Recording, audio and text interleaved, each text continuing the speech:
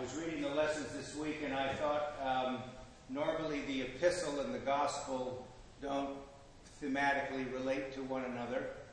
But today from Colossians, we have Paul speaking about some things that the Colossian congregation seems to embody or work towards, and that is living into the theological virtues of faith, hope, and love. And perhaps faith, hope, and love have something to do with the divine compassion, which is what the story in Luke's gospel is about, of the Good Samaritan. This story in Luke's gospel is, like the prodigal son, unique to Luke's gospel. It appears nowhere else in the New Testament. So I thought I'd say some things to you about the virtues generally. This is the teaching season of the church year, the Green Sundays. And I think, fortunately, there's a movement in some circles to revive speaking about the cardinal virtues, the theological virtues, and their utility in how people learn to make moral and ethical decisions about their lives. So we may say something about that and then speak about how faith, hope, and love work in our lives. During the time of the writing of Colossians, Paul certainly, and all the people who lived in the Hellenistic world, knew about the virtues, how to make decisions, and how to pursue the good. And the four cardinal virtues are prudence, justice, temperance, and fortitude. And they're called the cardinal virtues because it's a Latin word, cardo, which means hinge.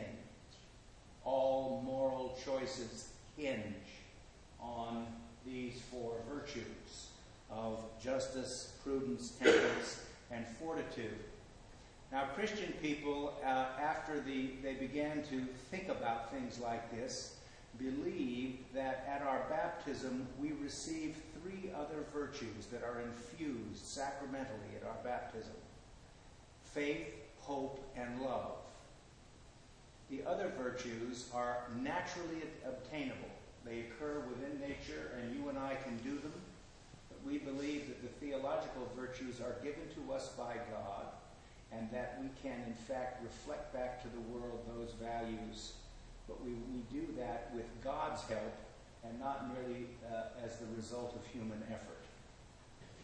So this is an important reading if we're going to talk about the Good Samaritan, because it may have something to do about understanding, responding to people not out of need, but out of compassion.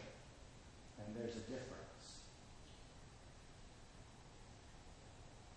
Let me give you some background to the gospel and why this is important and why my teacher, O.C. Edwards, was right. It's not important what the Bible says, it's important what the Bible means. And you need to become a student of the Bible. The idea that a Samaritan would help a Jew on the road injured was an absolutely unthinkable idea in the age in which this parable, this story was written. And in fact, we have two individuals, faithful, pious Jews, who walked on the other side of the road, and everybody would have said that's exactly the thing they should do.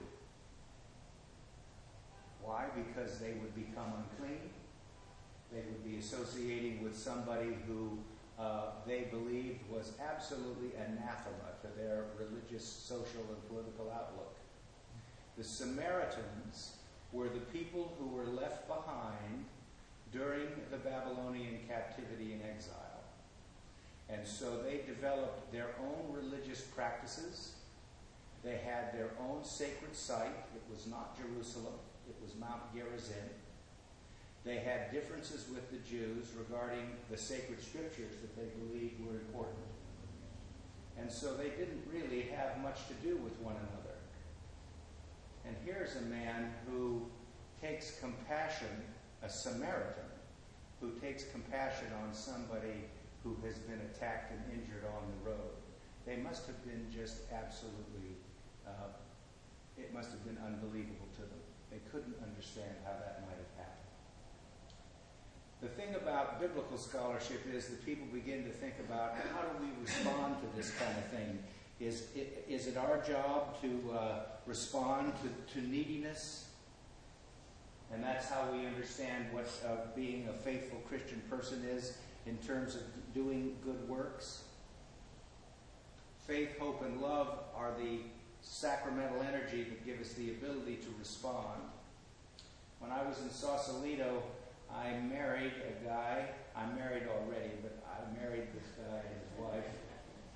He was a software developer, and he developed that piece of software, where in the world is Carmen Sandiego? Did you ever see that on the TV for the kids show? His father is a Presbyterian minister, and he teaches at one of the very well-known Protestant seminaries in the East, Andover, Newton. And he wrote a commentary on Luke's Gospel. He helped me do the wedding, and I never forgot it. He talked about the parable of the Good Samaritan. Too often, we let need motivate us as Christians. We see people in need, be it physical or spiritual, and so we respond. The problem with need is the motivation for our Christian practice is that the world will always produce more need than we can satisfy. When need becomes our fundamental motivation for practice, ultimately we will end up feeling guilt-ridden, hopeless, bitter, or burned out because we as individuals and as the church can never meet nor solve all the needs of this world. Likewise, when need motivates us, we are treating others as objects rather than neighbors. Note how well the text, the story of the Good Samaritan, shifts the focus away from need and away from neighbor as an object. Instead, the reading holds up compassion as that which motivates practice, so that neighbor is defined as the one who enacts compassion and compassionate practice instead of the one who is in need. Thus, the motivation for our practice is grounded in the divine compassion poured out to us in Jesus. This is an unending storehouse of compassion that allows guilt-free, extravagant, selfless action for others. Neighbor is no longer that person out there who is in need. Now neighbor is I who have received God's compassion in Jesus Christ and who enacts compassionate practice for others. In other words, this is a parable about having mercy on people because God had mercy on us. And that we do things like this because we love God, and it is the automatic response that is perhaps the result of the infused virtues of faith, hope, and love. And maybe that should be the starting point. You've heard me grind an axe, which I'm not going to do too much in this sermon, but I have a lot of trouble with the word empathy. It's a 19th century word, and it had to do in Germany with art criticism. It didn't have to do with what most people think it has to do with. And there are two perfectly good words in the English vocabulary that are better than empathy. And that is sympathy and compassion. And today's gospel is about how to show compassion and to respond compassionately because we are all made in God's image. I heard a speech many years ago by Archbishop Desmond Tutu, who said that if we in our own religious tradition bow or genuflect before the Blessed Sacrament at the Eucharist, we all ought to bow or genuflect before one another as being made in God's image and reflecting to the world the presence of God. So whenever I read the story of the Good Samaritan, I think about somebody who showed compassion in the right way. This week, think about faith, hope, and love. Think about the opportunities to show compassion to other people. And I think sometimes that means just taking other people seriously. You know, we get so busy and we get so distracted that we forget to take each other seriously as made in God's image. And this gospel today focuses on that necessity. Amen.